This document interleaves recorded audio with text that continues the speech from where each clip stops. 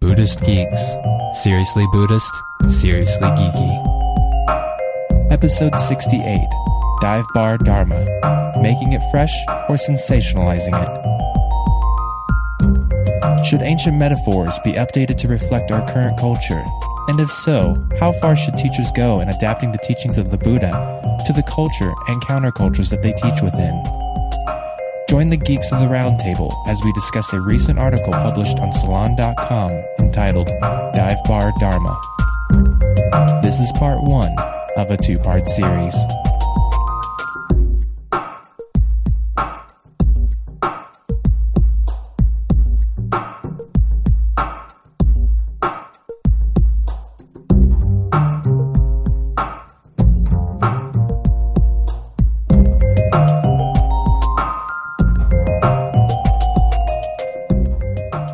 Hello, Buddhist Geeks listeners. This is Ryan Olkey. I'm back with another special episode of what we like to call Geeks of the Round Table.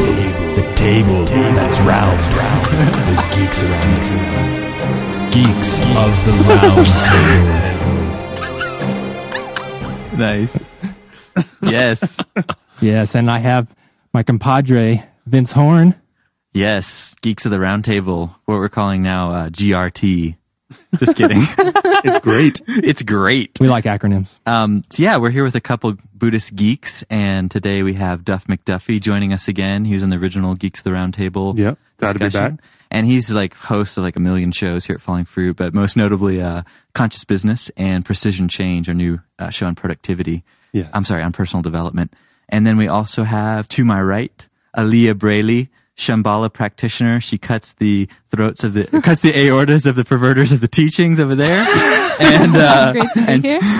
And she's also into Christian practice and study, and she's been a long-term Christian.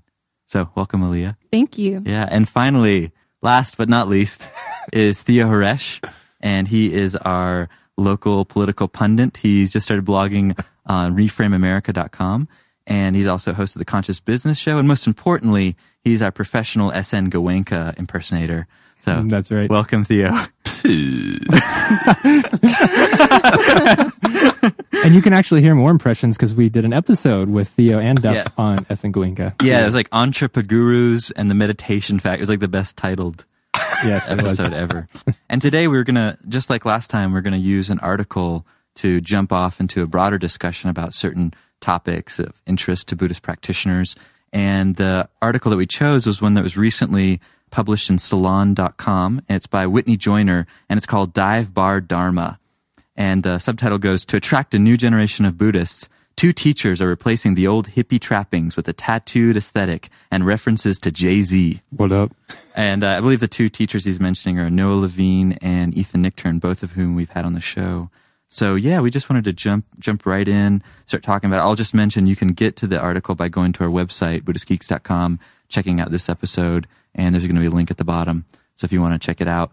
But yeah, let's jump in and start talking about things that came up for you guys or in this article. Theo, I saw what I thought was a pad of paper with lots of notes written on it. So I wondered if you had some thoughts to kick us off. Actually, you must have been looking at something else, but I did have plenty of thoughts to kick us off. The thing that kept striking me is that if we want Buddhism to reach out to a wider audience, if we want to spread the Dharma, I'm not sure if going to dive bars is the first place that would come to mind for me, or going to the counterculture at all. That might have worked quite well going to the counterculture in the 60s and 70s. But at this time, it seems like reaching out to mainstream America is what needs to be done and what's being done. And I use the example of the mega churches in Christianity that have been extremely successful. They've in some ways changed the face of our country by seeing an alienated suburban population and asking what they need, and looking and seeing they need community. They need some way to connect with one another, and bringing them together in these massive mega churches. And they've certainly changed our political system now. They've changed our approach to Christianity. I don't think for the better, but But it raises some interesting questions. How do we really spread the Dharma? Right. It's interesting because as I was reading this, I wondered what group they felt they were a part of. It sounded to me that they felt like they were speaking for some mainstream aspect in America. I think, in particular, the mainstream urban aspect. But it's really interesting because to me and to a lot of my friends, for example, tattoos and Jay-Z are exotic. The same thing that they're accusing, say, more traditional Buddhism to be. So it's partly, I think, where your perspective is, what's an exotic play out of the Dharma. Yeah, I get the sense they were trying to reach people where they were. I'm not sure about the exotic piece. Just that, yeah, a lot of people are familiar with Jay-Z, or they're familiar with like Paris Hilton or iPhones, or like any of these metaphors that Nick Turn uses in his Dharma talks. Crackberries, Right. which I guess are blackberries, right? Yeah, they're highly addictive. So I had the impression he's trying to reach out to people that kind of resonated, like more mainstream. So I would almost argue that it's wasn't quite counterculture, although the tattoo and the punk scene definitely is. Yeah. But like in New York City, it's pretty normal for people to listen to Jay-Z probably, Yeah, or at least know about him. Yeah, counterculture, I don't know much about. I mean, I have 3 tattoos, and most people would say I'm an average-looking Joe. And so when I look at, Noah, I'm not really like, oh my gosh, he's so counterculture. You have 3 tattoos? I do. Sweet. I don't, I can show them to you sometime.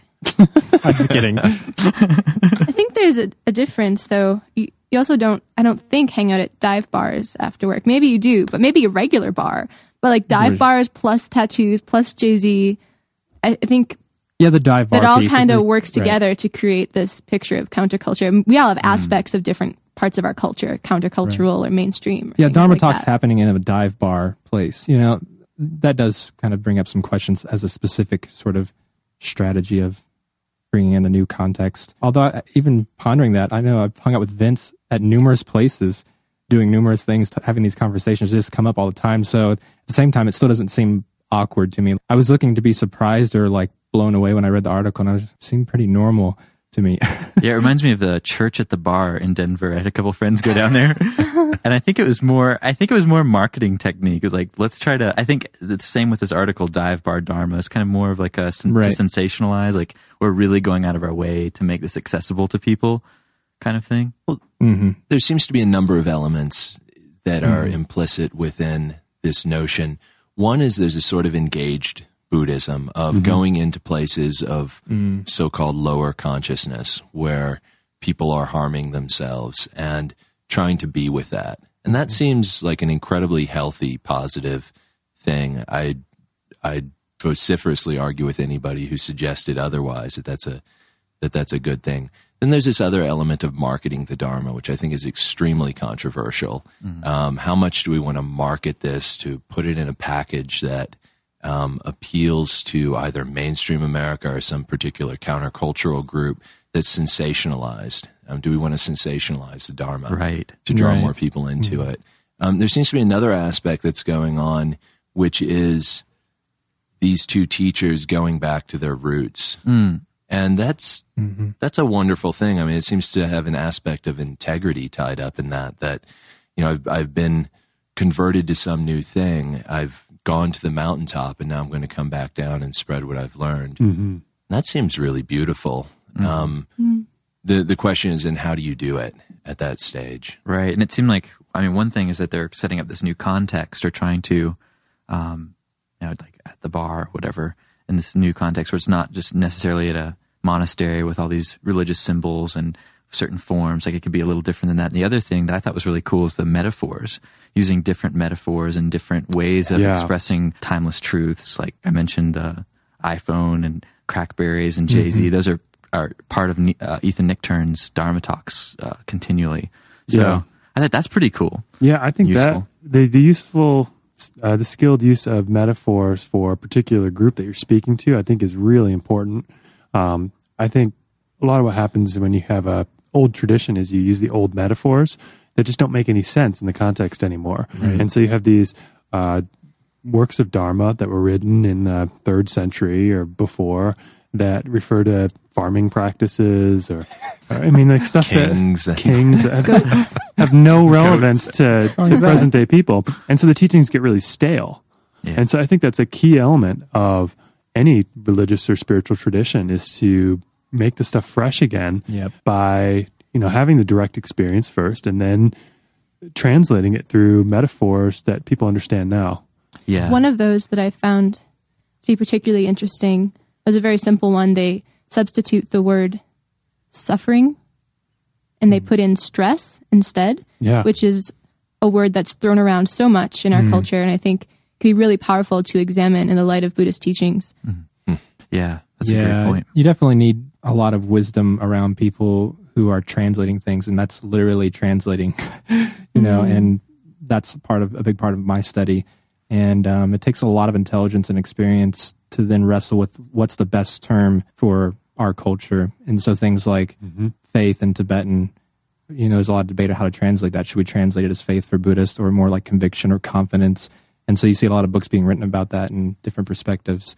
So I'm more critical of people randomly just assigning new terms to Buddhist terminology because I think they miss the point. So I would argue hands down against the use of stress until I heard a really good argument for it because it's really missing the boat for me. What does it miss? Stress. So like in Buddhist, this is geeks of the round table, but there's 3 levels of suffering. Geeky. So 3 levels of suffering, and the deepest is this all-pervasive suffering that's way below the normal sufferings. The first level of suffering is what we consider stress mostly. Yeah. And we're totally oblivious to the all-pervasive stress, if you'd like, suffering. So, dude, I'm so stressed out that reality is not how I want it to be. Yeah. So I'm not sure that it gets at it with the colloquial use in Western terminology. Yeah, because that third meaning has more of a meaning of like there's some stress of duality that it's like really fundamental and you're just really not aware of it until you get aware of it. Yeah. And so you can't really conceptualize it before then. It's profound, yeah. I actually agree with both of you, but for the sake of argument, you both use stress when describing it instead of the word suffering. So it seems like potentially the word itself isn't as much of a problem as the notion that by using this word, we're going to lose the subtlety of what it means.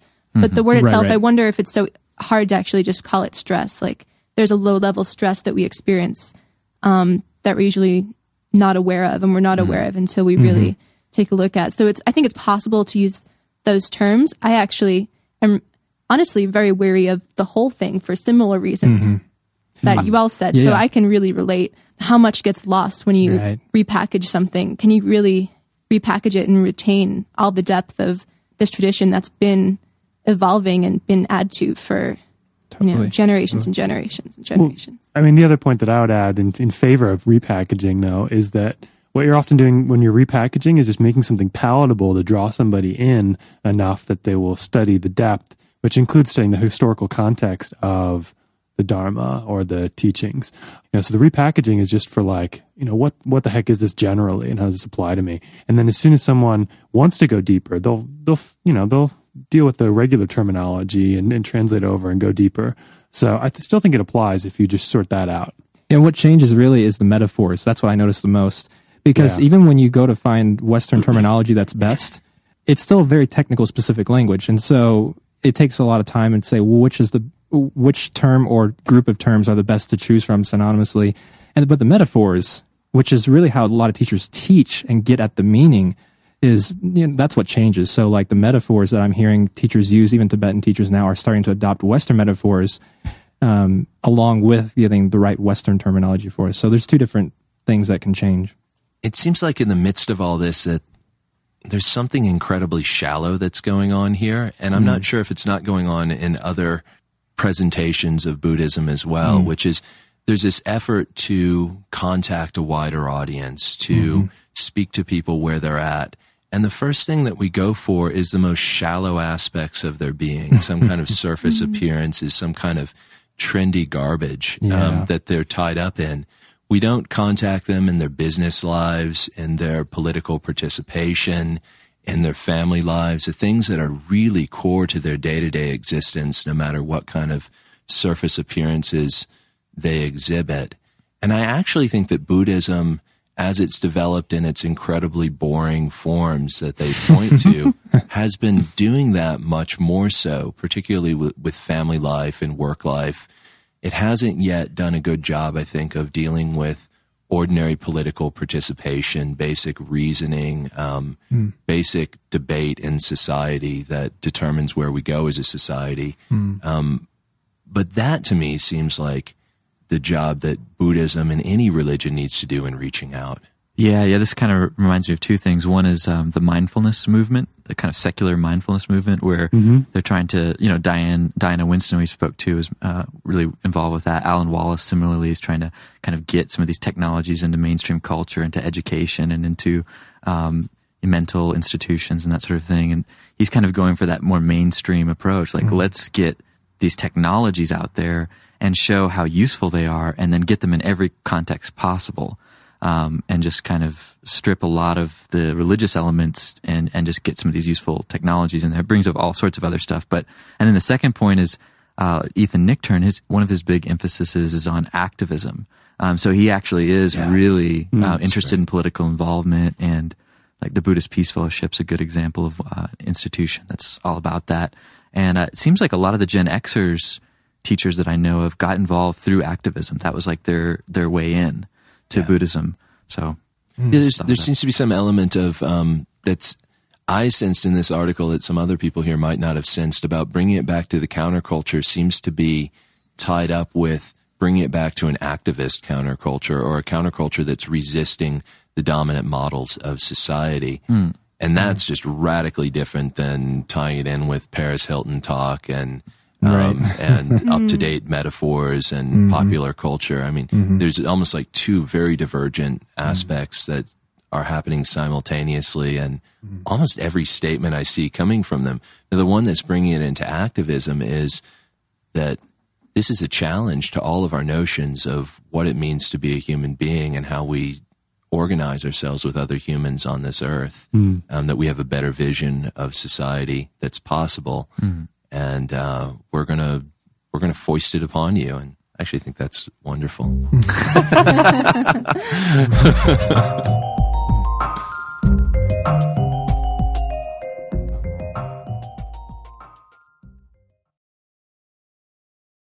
Join us for the 4th annual Buddhist Geeks Conference, hosted in partnership with Mindful Cyborgs and Shambhala Sun, from October 16th through the 19th in beautiful Boulder, Colorado. This year's conference will be exploring the convergence of Buddhism with modern culture and technology through informative keynote presentations, idea-packed TED-style talks, self-organizing community dialogues, and contemplative workshops and practice periods. This year's list of presenters includes the world's most quantified man, Chris Dancy, abbot of the Village Zendo in New York City, Roshi Pat Enkyo O'Hara, and pragmatic Dharma provocateur Daniel Ingram, as well as many others. For more information and to register, visit buddhistgeeks.com/conference. After nearly a year in private beta, the Buddhist Geeks Network is now open for any independent practitioners who want to engage in interdependent practice. You can find out more about the Buddhist Geeks Network by visiting buddhistgeeks.network. And if you'd like to join the community and join us in regular social meditation practice or other events that we host there in the network, all freely offered, you're very welcome to do so, again, by visiting buddhistgeeks.network. Love to see you there.